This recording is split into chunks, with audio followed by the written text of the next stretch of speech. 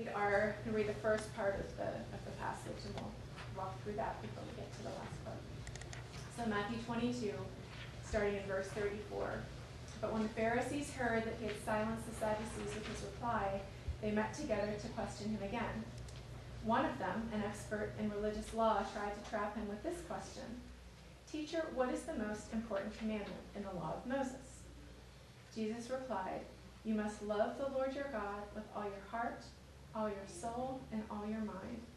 This is the first and greatest commandment. A second is equally important. Love your neighbor as yourself. The entire law and all the demands of the prophets are based on these two commandments." Let's talk for a minute about the wisdom of his answer and what they were trying to do here. Because it has wisdom. His word always has wisdom for us. So they've been trying, as we talked about, in these series of ways of questioning Jesus to try and trip him up so they might arrest him or have something to hold against him. So here they bring a lawyer with them to ask him this question. And the reality here is there were 613 laws altogether as part of the Decalogue that they had, beyond the 10 Commandments that they had layered on. And the rabbis had divided them into 248 that were affirmative, 365 that were negative, some that were spoken of light, some that were heavy. So there were these variations of sin and commandments and different things, and that no matter their hope or their plan was that no matter what he picked, they were going to be able to catch him. Because the rabbis were super great at splitting hairs, made all kinds of subtle refinements to the law, so they asked, which is the greatest? So with lots of room there, but Jesus sidestepped it completely and chose one well-known commandment that they would know from Deuteronomy, love the Lord your God. And 9 of the 10 commandments, as they're written, thou shalt not, are stated in the negative. But Jesus, in taking these all together, states them in the positive. You should love the Lord your God with all your heart, with all your soul. And then he adds mind to what had been in the Deuteronomy passage. And then he goes on to say the first and greatest is the first and greatest commandment, but he didn't stop there. He goes on to say, and he added a concrete reality based in Leviticus 19, and the second is like it. Thou shalt love thy neighbor as thyself. That second commandment to love others grows out of the first commandment in loving God. So these 2 commandments, Jesus said, all of these hang the law and the prophets. They were basic, touching all of life's relationships and everything that we do and the ways that we interact with one another. So what does it look like to love God? And what does love of neighbor look like? Again, thinking about as we walk through our daily life, what does that look like, or what can it look like? And it's easy to start with us in the center. Okay, how can I love God more? How can I love God better? How can I love God differently? Am I loving God well enough? Am I loving people well enough? But that's just so human to put ourselves in the center. The real foundation of our love comes from where? From God, right? In 1 John 4:19, God showed how much he loved us by sending his one and only Son into the world so that we might have eternal life through him. This is real love. Not that we loved God, but that he loved us. Amen. And sent his Son as a sacrifice to take away our sins. Not that it's not contradictory, like it sounds like it might be. It's like, wait, is it saying that we don't need to love God? But what it is telling us and reminding us that we love from a place of love because he loved us. Amen. And if we try and do this or anything else in our own power, we're always gonna fall short. So, but we operate from this with him as the foundation. His love for us is a foundation. It doesn't start with us; it starts with him. We love because he first loved us. So, about 9 years ago, I was traveling to Arlington, Virginia, on business, and ended up in a very sweet, lengthy conversation with a gentleman in his 80s who was waiting for his wife, who was a faculty member at a local university, to finish teaching her night class so he could go pick her up and they could go home together. They were both in their 80s. It was just very sweet. But we ended up having a conversation starting off in two tables kind of across from each other. I was facing this way, he was facing that way. And he starts asking questions, and eventually we end up at a table together, we're talking. Talking about life and family and opera and just joys of life. And then ultimately we got into conversations about God and suffering and Jesus. And there was a point where he was like, why do you need God? Like, he was really trying to challenge why having a relationship with God is important in my life. He's like, you're successful, you're kind, you're loving. You can see that you're all these things. And the words that I spoke, I was like, I love because he first loved me. I didn't even know that was in Scripture. That was one of those Holy Spirit moments where, what God says, his word says, I will give you the words to speak. Mm-hmm. It was later that I was in, I'm like, wow, that was Scripture. Like, it was pretty good. But it was one of those, it's like, and it's the source of all of our love. So if we think about that, what does it look like to love him with all of our mind, our heart, our soul, and our strength? So Jesus' purpose, was to show that a person's total being must be involved in loving God. Nothing held back. He wants us to love fully. He loves us fully. He fully came. He fully gave. He fully loved and loves, and wants us to do the same. So loving wholly, W-H-O-L-L-Y, wholly. Our mind, our heart, our soul, fully on him. So if you think about our heart is easy, right? That place of our feelings, of our devotion. Our soul looks at the willful decision-making part of us, right? And then the mind, with that. The consciousness? Yeah. And like, it's like the chooser in us. Like, it's, what is our will? Like, how are we, our emotions, like, how do we respond? It's what is in us that helps.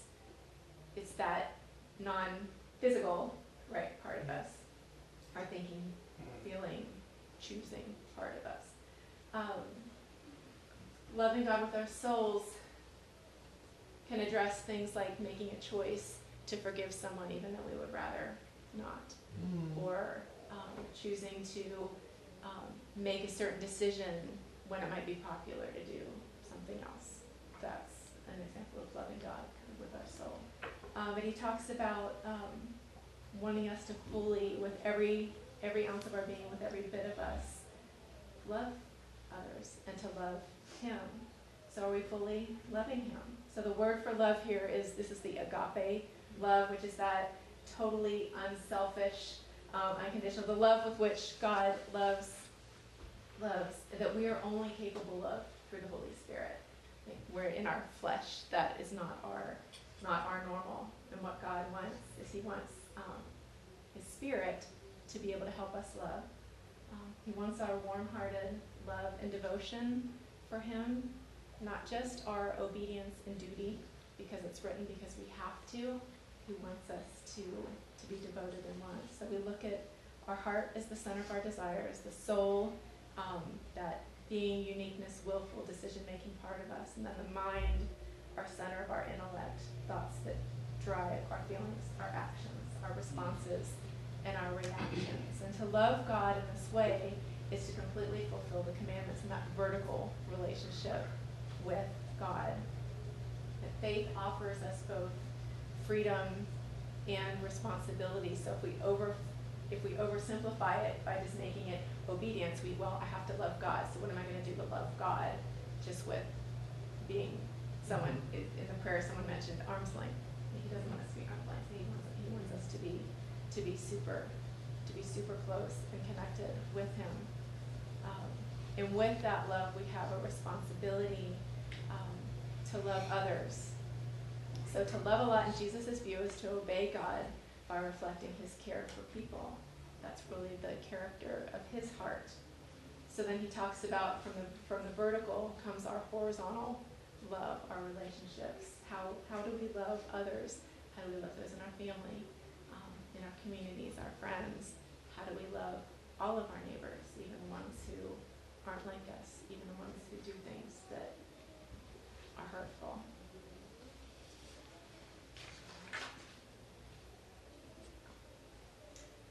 talks about loving others as we love ourselves. And that's from this passage. I'll talk about that first. There's another passage in John where he talks about loving others as he loves us. But when they talk about loving others as we love ourselves, it's like that self-protective thing. What would we want for ourselves? So as we're looking out for ourselves and our interests and our looking for our safety, looking for the things that we want to do, it's that kind of love. Love others in that same way. And then in John 15, Jesus also says, love others as I have loved you, just with that deep love. So on Friday, we're about 30 minutes from here, maybe 25 miles from this area, well, and from Lewiston too. But our schools were closed. Like there were still lots of things like in this entire region that were changed and canceled. So schools were closed in our area Thursday and Friday. And Friday morning, we got a message that a local business was wanting to put together 1,500 snack bags for all of the people in Lewiston that were working and searching and keeping the city going and doing all of that. And so our son and a bunch of the guys from his soccer team went and they stuffed 1,500 bags that they then delivered. That the kids didn't deliver them, the business delivered them up to Lewiston. And it was such an inspiring example of being in a moment where, in a time where we were all, especially many in this area, shelter in place, like don't go anywhere, and just the fear that was surrounding all of us and the uncertainty of whether we were still in imminent danger, whether anybody was still in danger.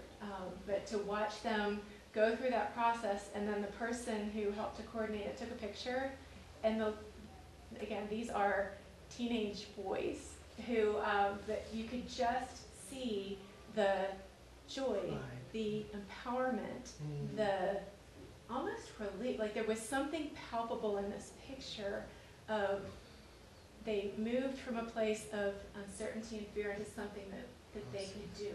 What can we do? There are a lot of things that we can't do in a time like this as people are grieving, as people are walking through really difficult things, as people are recovering in hospitals and all of the other things, and the things that we're feeling too. But there are things that we can do. And so I guess the question is to be asking God and talking to God, God, what would you have me do? Is there something you would have? And it could be something within our families. It could be something different. But it was just such a beautiful, just really, I was so inspired by the guys that they shared themselves in this way, and they chose to do it, and seeking to do something to make a difference. God's word says in 1 John 4:19, perfect love casts out fear. There is no fear in love, but perfect love casts out fear. So think about it.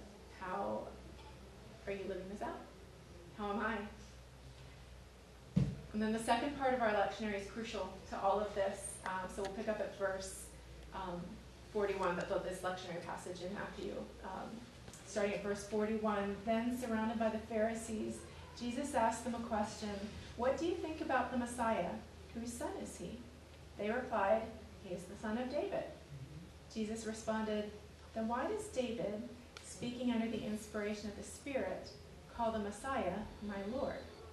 For David said, and this is from Psalm 110, the Lord said to my Lord, sit at the place of honor at my right hand until I humble your enemies beneath your feet.